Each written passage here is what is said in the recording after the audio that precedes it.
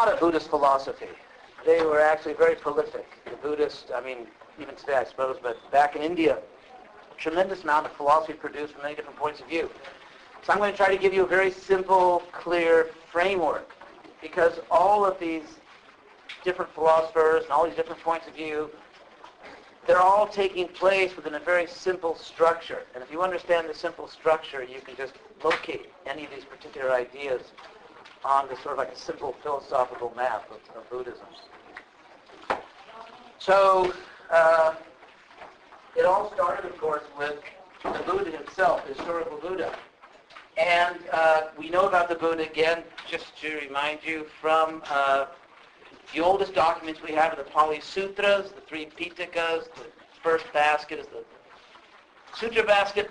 Just a reminder, if you want these back, make sure you make a note, because I didn't bring all this stuff in today, because only a few people said they wanted it back. So I didn't throw them out. So if you do want it back, just tell me again, and then I'll bring it to you if you want some past notes you took. So there are two problems with the historicity, the historical value of the oldest documents, the Pali Sutra basket, the teaching basket. That is, number one, the Pali Canon is only one of 18 different schools at the time. So basically that's what one of 18 schools thought. And number two, if you look at this oldest basket, what you find is that there's all kinds of interpolations. There's old stuff, there's newer stuff. It's not all the same age, because people were becoming, it wasn't written down until hundreds of years later, and people got inspired, and they sort of felt on religious grounds that, well, the Buddha really is inspiring me to say this, and this is what he really meant, and I think that's what I heard he said, and so on and so forth. So, but as far as it is reliable, and they did have different techniques they had for memorizing things back then, which they kind of borrowed from the Vedic people. And so we have the Buddha's first sermon, second sermon. So this is like the bedrock of Buddhist thinking. In other words, everything else refers back to this. Every Buddhist philosopher is basically arguing about this, which is the first list I wrote on the board. So this is kind of the bedrock basis of all the whole Buddhist philosophical history. So when I talk about this, basically what Buddha said, or what everyone believes he said, in his second sermon in the Deer Park, he got enlightened, he went back to pick up these 5 old guys he used to meditate with, and so he gave one sermon in which he kind of laid out his basic teachings, he converted them, and here's the second sermon that Buddha ever gave, according to the tradition. And I'm going to read the whole thing. It's very short. Well, first I'll tell you what this list means. I don't read it. It's a very short thing. It's just, it's like less than half a page. Basically what Buddha said is that if you study yourself the way we are right now, in the world, unenlightened, attached to many things, suffering, because that's the huge thing, dukkha, suffering. Here we are in the world, unenlightened, and if we study ourselves, we find there's 5 components. We're made up of 5 different elements in our present condition, unenlightened. First one he called rupa, which in Sanskrit means form, and basically means like the physical body, just like the body, physical body. Second one, vedana, our feelings. Feeling. Anyway, got to put this. Our feelings. We have a body, we have emotions. Then there's a third one called sangya, which what that really meant back at that period in Sanskrit, it was a common term used in other discourses. It meant sort of like classifying things, putting names on things, categorizing things. And so what we do is, we have a body, we have feelings, we tend to sort things out, like that's a wall, that's a chair, I'm a person, this is a boy, that's a girl, just kind of figuring out what everything is. And then there's samskara, sort of our reasoning, sangya. Then samskara. This is a term really borrowed, you could say, from the yoga system, or shared by the yoga system. Samskara, I put deep will, in the sense of deep volition. The idea is that because there is reincarnation, there is karma, which of course the Buddhists accepted, the Buddha accepted. Therefore, when we're born, we're not blank slates. We are not blank slates. We bring into this world these very strong propensities from our previous life. Like, for example, my last life, if I was really into music, then in this life also I'm kind of musical. Or if in my past life, let's say I fell off a cliff, then in this life I'm afraid of heights. And people may think it's an irrational fear, but it's not really an irrational fear because I actually had a bad experience. Or whatever, maybe someone got married and had a bad experience. They're not inclined to get married, or they had a great experience in marriage. They're very romantic and looking for their soulmate. In other words, all of our deep volitions, our propensities, our wishes, we're bringing them in from the past life. And that's called samskara, sort of our deep psychology, which is built up, accumulated from our past lives. So that also is making us tick, so to speak. Now, the final one, this is the real kicker, as they say. This last one I have identified philosophically as the real issue. Because generally, in terms of the people who were into the Upanishads, or became known as Vedanta, and the other Shramanas, the Jains, no one's going to argue about the first four. These things are temporary. This is not the real ultimate person, if there is a real ultimate person, or that's not the real ultimate reality, you could say, of who we are.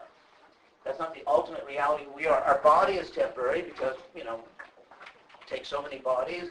Our feelings change. The way we classify the world, obviously, if you weren't in the physical world, you wouldn't be classifying it. So the way you reason about the world is just something you do now while you're down here in samsara, wandering around the material realm. And as far as your conditioning, your deep psychological conditioning, that's just what it is. It's your deep psychological conditioning. And once you get enlightened, this stuff falls away. And you no longer desire things or don't want things because of your past experiences. You now make your decisions based on a pure consciousness. You see the world the way it really is. So the first four, everyone back then would agree this is not the ultimate reality of us. That's not who we really are. Now the fifth one, I put question marks because it's very problematic. Now, it's, okay, vijnana, that's how you pronounce it generally. The Sanskrit purists might say vijnana, but no one in India says that. So vijnana, let's look at this word vijnana. A little space left to me here. Because this word vijnana, the definition of this word vijnana, in a sense, all of the Buddhist philosophical debates, internal debates among themselves and debates with other people, all these debates are going to pivot on this, on number 5, although they don't say it so much in the books, but that's really what it is. Now the word jnana means knowledge. It's a simple Sanskrit word for knowledge. Here's the root, jya, that's the root. And we have cognate words in English, like the word cognate. The gna there is the gyan here, and cognition, and of course the Greek gnosis, and so on. Gnostic, agnostic, etc., etc., etc. So that's the Sanskrit word jnana. Now, Sanskrit is an Indo-European language, and it can have these little prefixes before words. Like, for example, here's one common prefix, vi. So when you say vijnana, it means a certain kind of jnana. We have that in English, by the way, as an Indo-European language. We still have that system in English. Take a typical Indo-European stem, vert, like Sanskrit vart, English vert. We can say revert, invert, subvert, pervert, introvert, extrovert, etc., etc., etc. There's all kinds of verbs. So we're taking this basic stem, this verbal stem, vert, and just putting prefixes on it to change the meaning, like invert, to turn in, revert, to turn again, and so on and so forth. So that's in Sanskrit also. So vijnan means a certain kind of knowledge. Now, this is translated in what I'm going to read, if I ever get through this, as consciousness. It's often translated as consciousness. The problem with that translation, it's a very problematic translation because it is not the Buddha's position. It was not the position of the Buddha that when you become enlightened, you're unconscious. Because if that were true, if there's really no soul at all, nothing eternal, nothing enduring, and consciousness itself is one of the problems here, you could just hit yourself over the head with a mallet and you'd be in nirvana. But the whole idea is that in nirvana, you are conscious. You're in bliss. You finally understand things. You're not an illusion anymore. You're not suffering. So therefore, to say that one of the problems is consciousness, as you can see, is not a great translation. Also, if you look at Buddhist literature, all you need to do to get a form of consciousness which is acceptable and desirable and perfect is just change the prefix. All you've got to do is put the prefix pra, that's a P there, pragya, and it's a winner. For example, one of the most famous Buddhist works is they have the pragya. I'm sorry, the word pragya is a typical Buddhist word for wisdom, state of high consciousness, and so on. So obviously there are many states of consciousness which are indicated by, you can distinguish them by putting different prefixes on the word jnana. So again, this list here is the whole Buddhist philosophical history is based on arguing about what this list really means, as I'll try to show you. So it's not just consciousness. It's a certain kind of consciousness. Now, vijnana, another problem is that pragya and vijnana are synonyms in the dictionary. But anyway, if you take vijnana very literally, the word V, by the way, let's go back to vijnana, which is one of the 5 skandhas. These are skandhas. These are the aggregates. These are 5 components of our present unenlightened state. And the idea is that you throw all these things out, or at least don't identify with them, there's nothing left. There's nothing left that you can call a self. That was one of the early ideas of Buddhism. That's how they came to this no-self doctrine, which is one of the central doctrines of Buddhism, no self. Because on the Vedic side, everybody was talking about Atman. Atman was the big thing, the self, the soul. Oops. See, from which we get words like ATM machine. Anyway, so the Atman means the self or the soul. And on the Vedic side, that was the rage, the soul. So Buddha said, no, anatman, no self. Because this is who we are right now, these 5 things. Take them all away, there's nothing left. So that's the basic doctrine, as some people interpret it. But as we'll see, it didn't really fly with many or even most Buddhists. They figured out a way around this for various reasons. But in any case, an example is given. There's a very famous Buddhist story to give you this idea that if you throw out all these parts, nothing's left. Remove everything which is not really you, there's nothing left, so it's just sort of this impersonal, selfless consciousness, whatever that means. There was a Buddhist preacher in early days called Nagasena, and he went to deliver, enlighten a king named Milinda, sort of a Greek king in what is now Afghanistan and part of Alexander's empire. So he said to the king, take a chariot. There's the wheels, there's the seat, there's the the reins of the chariot, there's all the different parts of the chariot. There's no chariot. You throw all the parts out, there's nothing left.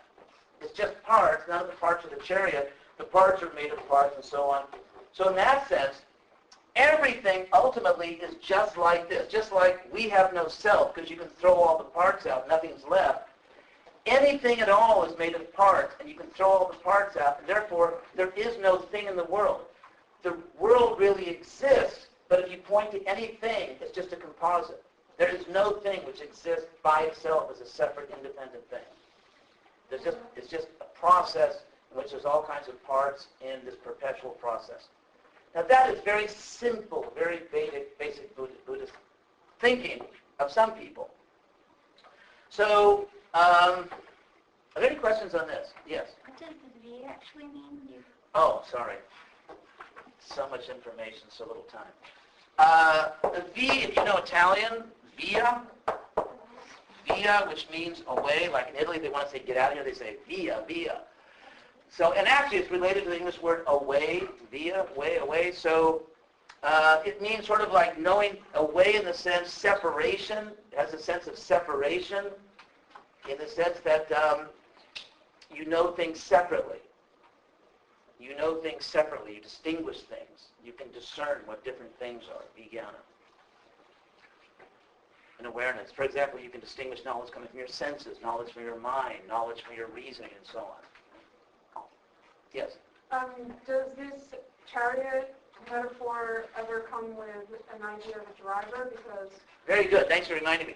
The same example is given in the Katha Upanishad. You see, this is an answer. Well, I'm not pointing, nothing was there. But Nagasena's example of the dissolvable chariot is a sort of like a rebuttal to a very famous example given in the Upanishads, the Katha Upanishads, where the chariot is the body. The reins of the chariot are the mind. The horses are the senses, and the chariot driver is intelligence, buddhi, and the soul is the passenger. So the problem with Nagasena's example is he neglects to talk about the fact that chariots are built for passengers, and so who's the passenger? But anyways, you see the Buddhists have their chariot example, the Vedanta has their chariot example. But I want to read you Buddha's actual sermon. And when we read the sermon, then I'm going to explain how this very simple understanding, in our present condition, the way we are now, unenlightened, we're made up of these 5 things. None of them are what we ultimately are. Take them all away. There's nothing left. So no self, no Upanishads, no cigar. So this was an early understanding that a lot of people had, but there was a lot of trouble in the Buddhist world over this. There was trouble in Nirvana. So I'm going to read you the actual second sermon of the Buddha. This is it. It's very short. And this is what it's all based on. On the 5th day after he arrived at the deer park, the Buddha delivered his second sermon. It is known in Buddhist literature as, this is not the sermon, this is an introduction. It's known as the Sermon on the Non-Existence of Soul. That's Atman. This is the sermon in Buddhism on the non-existence of a self or soul. O monks, this is the Buddha speaking. The body, that's number 1 here. The body cannot be considered a soul because it is liable to destruction. Sensation, number 2. Perception, number 3. Predisposition, number 4. And consciousness. Translation number 5, penalty flags. Consciousness also cannot be considered a soul. None of these can be considered a soul. Because even the consciousness, which is really Vijnana, Buddha didn't speak English, even Vijnana is subject to destruction. Is not the form, these now a bunch of rhetorical questions, is not the form transitory? Is it permanent? Are not sensation, perception, inclination, and consciousness transitory? Are they permanent? No, Buddha. And that which is transitory, is it evil or good? Anyway, it's language we have to work with here. In other words, something is temporary, it's evil. And that which is transitory, evil, and liable to change, can it ever be considered as, this is mine, or this I am? Something's temporary, it's not really you, you can't really belong to you. And all these 5 are eliminated. Or none of these can be, quote unquote, my eternal soul.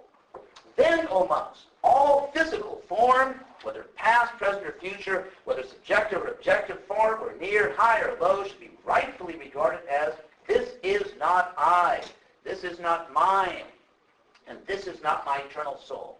In the like manner, all sensation, perception, inclinations, and consciousness must be considered as, these are not mine, these are not I, these are not my eternal soul.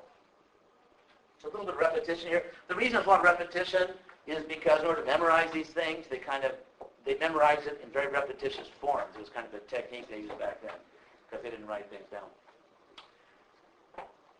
Knowing thus, O monks, a true disciple, and they're going to debate, Buddhists are going to debate, like who's the real disciple, who really understands the Buddha. A true disciple will develop an aversion to the physical forms, the sensations, the perception, inclination, and consciousness. Thereby he overcomes his desire, which is the cause of suffering, right? That's noble truth number 2.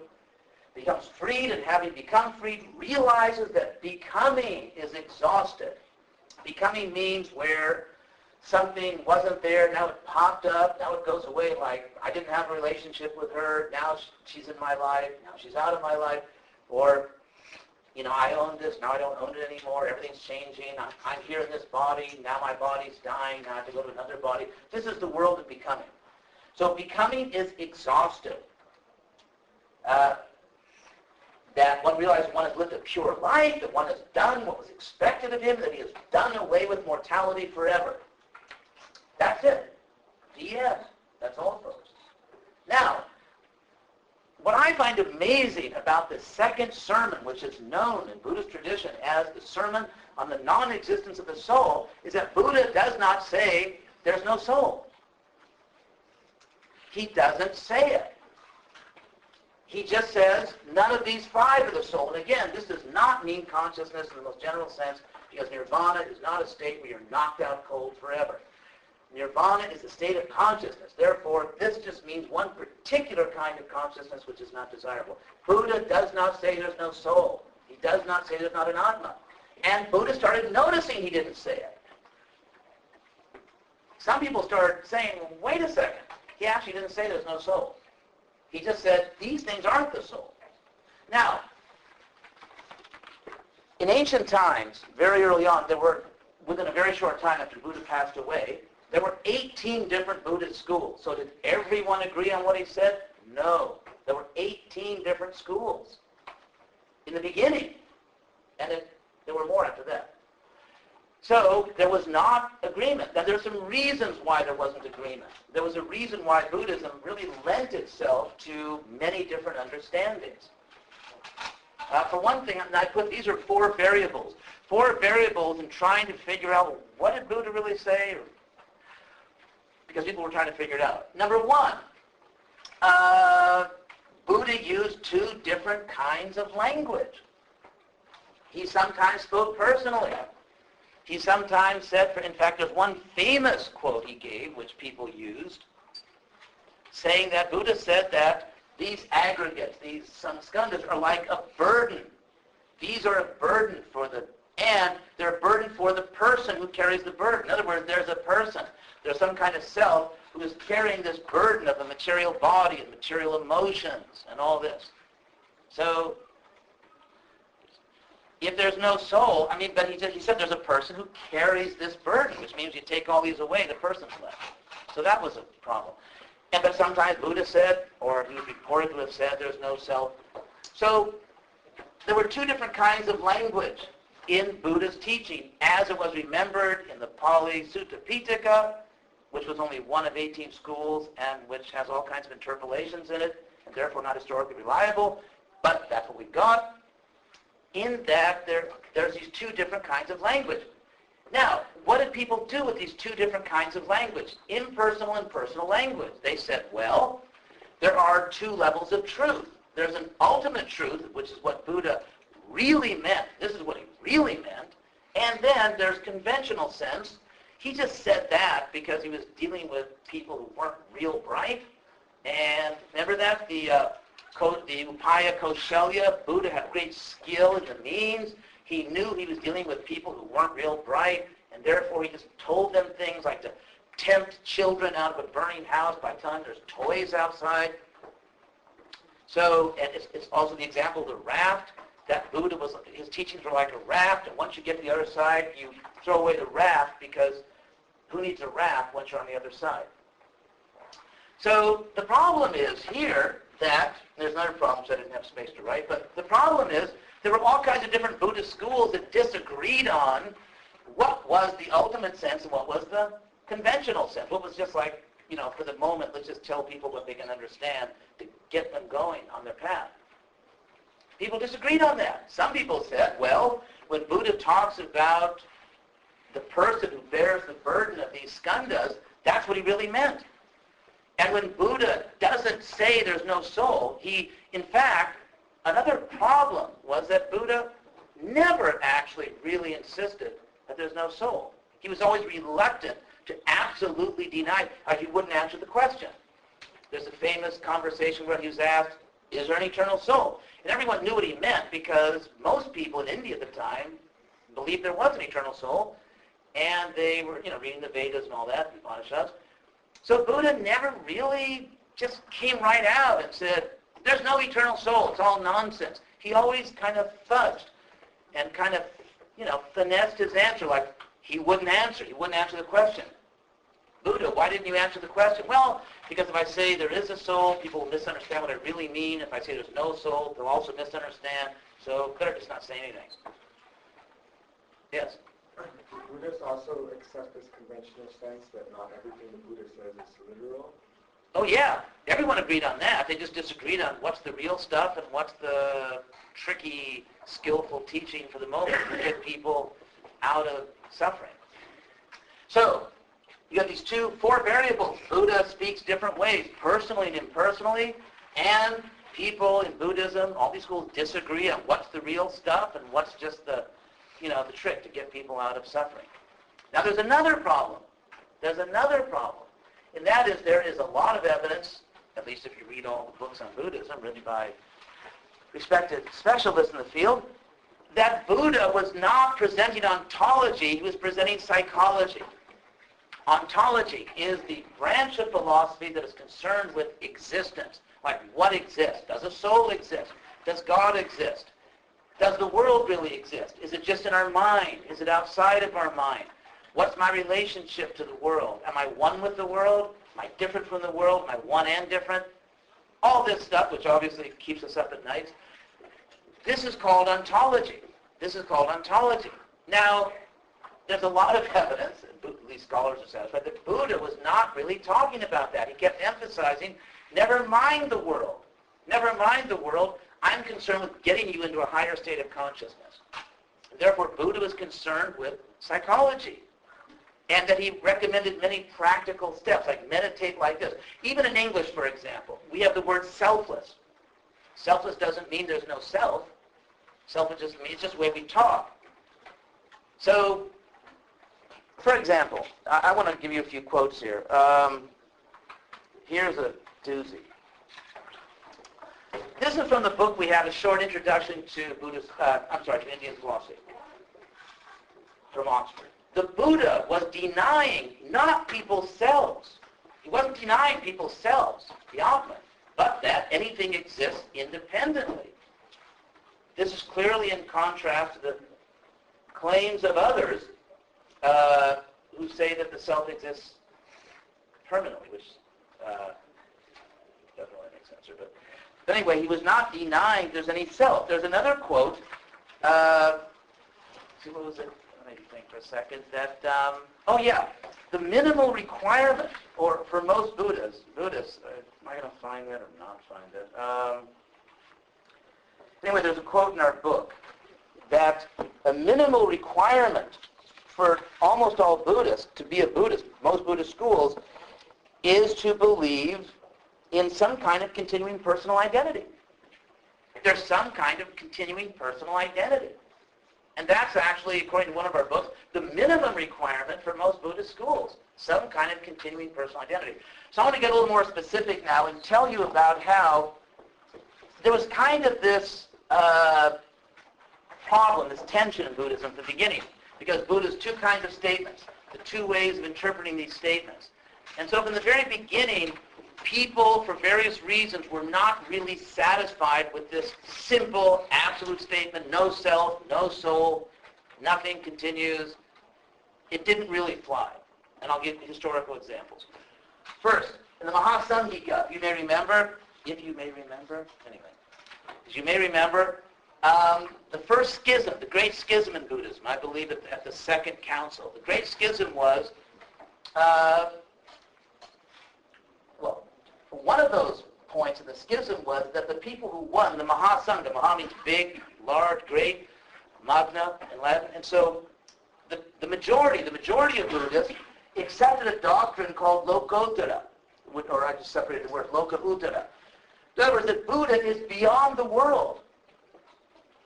So there's this attention on the person of Buddha.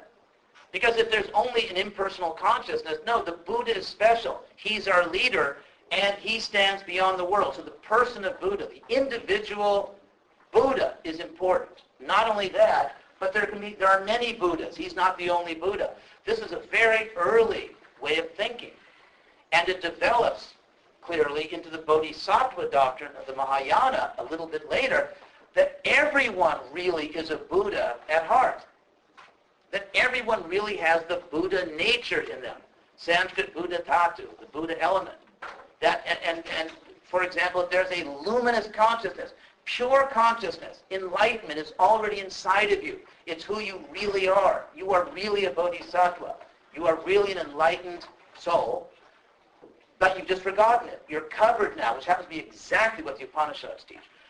So that was an important doctrine of Mahayana. So we have early on, the second council, Mahasamgika. There's a Buddha is Lokottara. He's beyond this world. He's a great individual. There are many Buddhas, not just one, which gives importance to individuals. Then you have something called the Pudgalavada. The Pudgalavada, which, as scholars know, is almost forgotten now. Like, how many of you here have heard of Pudgalavada before? You see? I just proved it. The problem here is that this was one of the most important Buddhist groups for the entire time that Buddhism existed in India. The word Pudgala means person. Sanskrit Purusha is a Pali word. And the Pudgalavad, which was one of the most influential, important Buddhist schools, in fact, it was 5 schools. Of the 18 original schools, this was almost a third of them. And what they stated is, there is a real person. There is a real person. We are all real persons. We are eternal persons, and that's not an illusion. And so we, conscious persons, that's not what Vijnana. Vijnana is a particular kind of consciousness that you have to transcend, but you are a person. This is the Pudgalavada. And they argued, and they had a lot of influence. They were actually a very important group. They argued that if you say there's no person, there are 3 big problems. 3 big problems if you say there's no person in Buddhism. And these are Buddhists. One problem is karma. How does karma actually work? Let's say here's a person with a bunch of karma. The person died. And according to Buddhism, takes birth somewhere else. Maybe in a different world. Remember the Buddhist universe? It's a big universe. There's all kinds of worlds. Let's say you take birth in some other planet, some other world. How did you get there? I mean, and you're not a person. There's only these 5 things. There's only these 5 components. They're gone because you just died. And somehow or other, who is it that goes to the next world? It's not you because you're not a person. So who goes to the next world? And how did you get there? What's the mechanism? And how does your karma get there? Like who, in some kind of cosmic FedEx or something? I mean, who delivered your karma? Who remembered your karma? It's not you. And also, if you look at Buddha, remember in Buddha's original enlightenment, the first great thing, his enlightenment, the first thing he realized was all his past lives. What do you mean his past lives? So the Pudgalas were saying like, hello everybody, you know, we believe that Buddha had lots of past lives. So if Buddha's not a person, what are we talking about? And that Buddha, because he performed so many meritorious deeds, he was such a great guy, his karma, he just had like this super out of control good karma, and then he got born as Buddha. So what are we talking about? There's obviously a person. Okay, now I got this much good karma. Boom, next life. Okay, got some more good karma. Next life. Wow, I'm on a roll here. More good karma, more good... Aren't we talking about a person? There's no person. What are we talking about? So the mechanism, the operation of karma is absurd if there's not someone who's getting the karma. That's what they said. Another problem, the moral issue. If I'm not a person, how am I responsible for what I do? You can't say, you just did a bad thing, because if you say you, if you use any personal pronoun like I, you, we, he, she, they, and so on, that's just the lower form of speech. You're not talking about what's really true. So if you say that I just did some really bad thing to someone, that was bad karma, that's not really true. It's just a tricky way of talking to kind of communicate with unenlightened beings. It's not really true. And so the whole point of Buddha teaching that be selfless, you know, be detached from egoism, the whole point was to get people to be unselfish. And yet if I had this blank check, I could never really do anything wrong because I don't exist. And what about other people? Let's say, for example, I just went up and physically harmed some innocent person. Hey, I just rearranged their aggregates. Don't get overheated about it, man. Chill. It's just their aggregates. I didn't do anything bad to a real person. There is no real person, man. Let's talk about ultimate sense. You know, you're down there in the lower level of speech. So the Pudgalavadins pointed out, you say there's no person, there are serious moral issues. And finally, they said, experience that all of us, when you really think about it, it's like, hey, I'm a person. And that's our common experience. In fact, even if you take the argument of the impersonal side, that Buddha talked as if we were persons because he had to communicate with people, yeah, maybe he had to speak that way not just because people are unenlightened, but because it's so natural to talk that way because everyone really does sort of feel like a person.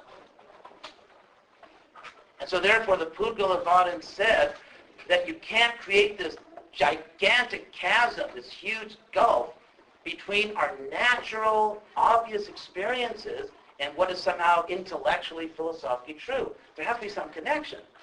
So you can't just... And Buddha himself, that was one of his main teachings, that the difference between my program, my Great 8-Step Program and Four Noble Truths, the difference between my program and that Upanishad stuff, which is totally brand X. You know, you don't want that merchandise. The difference is that on the Veda side, they're just into tradition, they're blindly following tradition, and they have faith in something, and, you know, whereas we're experiencing things, so experience is really important. That's the difference. That's what we've got going for us. We experience things. We don't just have blind tradition. Well, guess what? Most people experience themselves as persons. And most people, even that meditated and became Buddhists, kept feeling like people. And therefore what happened is this idea of an impersonal nirvana kind of got kicked upstairs like, okay, you know, we'll respect that, we'll tip our hat to that, our meditation cap to that. That's like our official thing somehow or other. But in the real Buddhist world, what are people doing? After a century or two, in most of India, most people are either Pudgalavadins or eventually Mahayana. And what is Mahayana about? Become a bodhisattva. What does it mean to be a bodhisattva? It means that even though there's some maybe impersonal nirvana up there somewhere, actually, if you're really Buddha conscious, if you're really in the right consciousness, you will turn your back on that. Of course, you know, to the extent you have a back. You will reject that, and you will come to this world, life after life after life, to help people. Mercy, compassion. So, in other words, the highest Buddhist consciousness, in fact, the Mahayana people, the Bodhisattva, they actually looked down on and criticized, if not ridiculed, what they called the Shravaka Yana, the way of Shravaka, which means that people just hear things, and then they just listen to what the Buddha said and then pursue their own enlightenment. People who want to go to that impersonal nirvana are second and third class Buddhists. And the first class Buddhists are the Bodhisattvas, the one for those for whom the most important state of consciousness is an intensely personal one, compassion, kindness, caring about people, doing good for people. It is that state of personal kindness and compassion which is the highest Buddhist consciousness. So that's what's going on. The Pudgala people, the Bodhisattva advocates, and there's also a group called the Sarvastivada. There's going to be a backlash against this, by the way, which won't really work, but there will be. Sarvasti, the word sarv in Sanskrit means all or everything. Asti means exists. Everything exists. Yes? Just before you proceed. Yes. You said that the Buddha said that follow my 8-step, Four Noble Truths, reject the Upanishads and Vedas. But the Upanishads talk about psychology, meditation, all the things that he's talking about. My opinion on that is that even though the Upanishads do talk about that, at that point in history, the Upanishads were really kind of mixed in with the rituals. There was all kinds of animal killing. Ahimsa, I think, is not emphasized today as much as it was then in Buddhism. It was a huge central thing in Buddhism back then, ahimsa. And for the Jains, nonviolence. And so I believe, Buddha obviously believed that you can't really disentangle these two things at this point in history. And so he's got to dump the whole package and let's start over and let's just do it right. But in any case, Sarvastivada. There's not much time. How am I going to... Okay, let me just jump to this. there was a very important person named Nagarjuna. There's a very important guy named Nagarjuna at 150 CE. And he sees all these things going on. He feels, oh my God, Buddhism has gone to illusion again. Because everyone's doing all this stuff. There's a group called the Sarvasivadins who were very important. They were a huge group in India, perhaps the biggest group. They believe that the world really exists and the components of the world really exist. Everything really exists. It's a real world with real things in it. And he felt that Buddha wanted to teach that just as you can dissolve your unenlightened identity, you can dissolve everything analytically in this world and come to the conclusion that there's no real things in the world. And that's the way to become detached. If you conclude that nothing really exists as it is, I mean, the world exists, but there's no thing. Like this is not a chair, it's just a process, a bunch of moving parts always changing. So it's almost like you can't hit a movie, you can't become attached to a moving target. If you see the universe as just this process with no things in it, no real objects in it, then there's nothing to grab onto for attachment, and that will save you from suffering and so on. So he feels that the Buddhists are basically, they're all coming back to the real world, quote unquote, in the sense that all these personal identities are really the rage. In Mahayana, become a bodhisattva. You too can be a bodhisattva. In fact, we've all got an eternal bodhisattva nature in us. We have an eternal bodhisattva nature, eternal compassion, eternal kindness, relationships with other people eternally, and so on. The Buddha. So Nagarjuna comes up with this. He decides that he's going to make a defense of shunyata, emptiness, that we've got to get back to basics. Everyone has misunderstood what Buddha really meant. We become corrupted, by Hinduism or whatever. Let's get back to basics, everybody. So he's about 150 CE, and he has this shunyata, which, basically he's simply saying that the world is empty. Everything is empty in this sense. Not that it doesn't exist, but if you take like this piece of chalk, it's pratitya samutpada. You probably read that in the book, which the dependent origination, which that's not what it literally means. But anyway, samutpada means origination, how something comes to be. Pratitya doesn't mean dependent, it means recognizable. But anyway, the idea is that if you look at anything like this chalk, it's just like this. It's just, it came from something else. It was manufactured, produced either by nature or by some factory or craftsperson. And therefore, and here's the assumption Nagarjuna makes. He's always described as brilliant. He makes one assumption which I can't get. In other words, I can't figure out the logic of it. It totally escapes me. And that is, he says over and over and over again that if something depends on something else, it doesn't exist. That if you say something exists, what you mean is it exists independently. If you say the chalk exists, if you say you exist, what you mean is it exists independently. That's not at all what I mean. I really believe that I exist, and I don't mean by that I don't have a mother and father, or I don't depend on my friends, my loved ones. I don't really need trucks to deliver bottled water to the local stores, or et cetera, et cetera. And so I simply don't grasp the logic of saying that if something exists dependently, it doesn't exist, because when we say something exists, we mean it's absolutely independent. And you see this over and over and over and over again, this argument. That all these cute little things like it doesn't exist, it does not exist, it doesn't exist and not exist, it doesn't neither exist or not exist, all these word things are really based on this simple assumption which escapes me. And that is whenever someone says that this exists, they mean it exists absolutely independently, which I don't think hardly anyone means. But that was the basis of it. So anyway, Nagarjuna, back to basics. The world is empty. This is the emptiness, by the way. This is the shunya, the emptiness of Buddhism. The world does exist, but you can't point to a thing which is independent. Unless something's independent, it doesn't exist, which I don't grasp. Now, so Nagarjuna was very sophisticated at all these technical arguments, and what was the response to it? People thought, well, that's really impressive, Nagarjuna, but this is dangerous, because it was Buddhists in the Mahayana tradition, he's in the Mahayana tradition, they feared Nagarjuna's effect for two reasons. Number one, who's going to understand it? People don't just want a bunch of extremely technical philosophy. It's not really going to sell out there in the marketplace of religions. And number two, it looks like nihilism. Many people, even back then, came to the impression that Nagarjuna was saying that the world doesn't exist because it's just empty. The world's absolutely empty. There is nothing which is not empty. No soul, no God, no nothing. And even though Nagarjuna kind of says, well, that's not what I mean, even back then, people thought that's what he meant. And so it became a problem. It became a problem. So much so that after Nagarjuna's doctrine, which everyone kind of accepted, okay, everything's empty, but they began to apply Upaya Kaushalya, the skill in means, like, to Nagarjuna. Nagarjuna, who said that the personal side was skill in means, people just talking about a soul or a Pudgala because that's what people want, that's not the ultimate truth. Then Buddhism, his own tradition, Mahayana started to say, well, that's what he's doing, really. So don't, in other words, don't leave Buddhism because of Nagarjuna.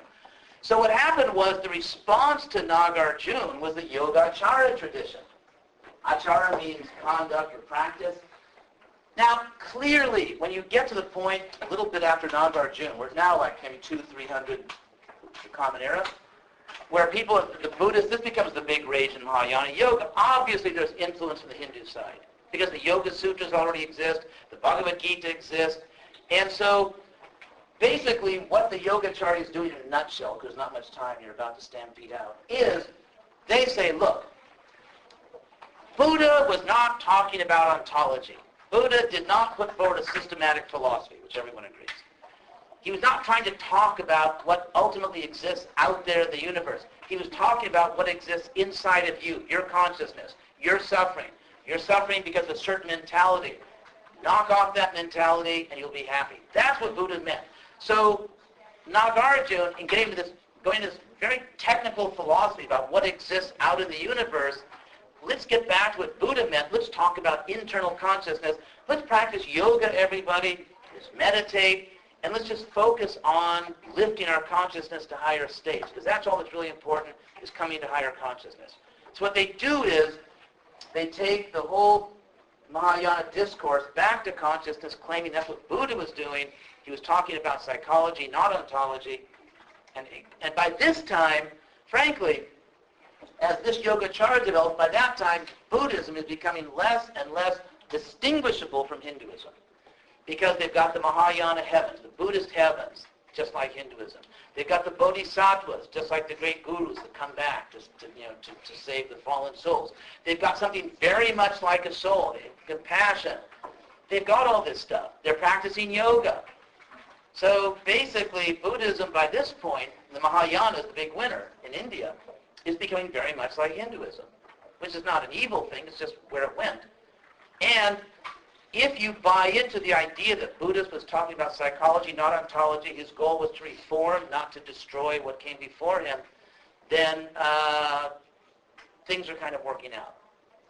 Because Buddha did have a tremendous impact on India. He really changed the discourse.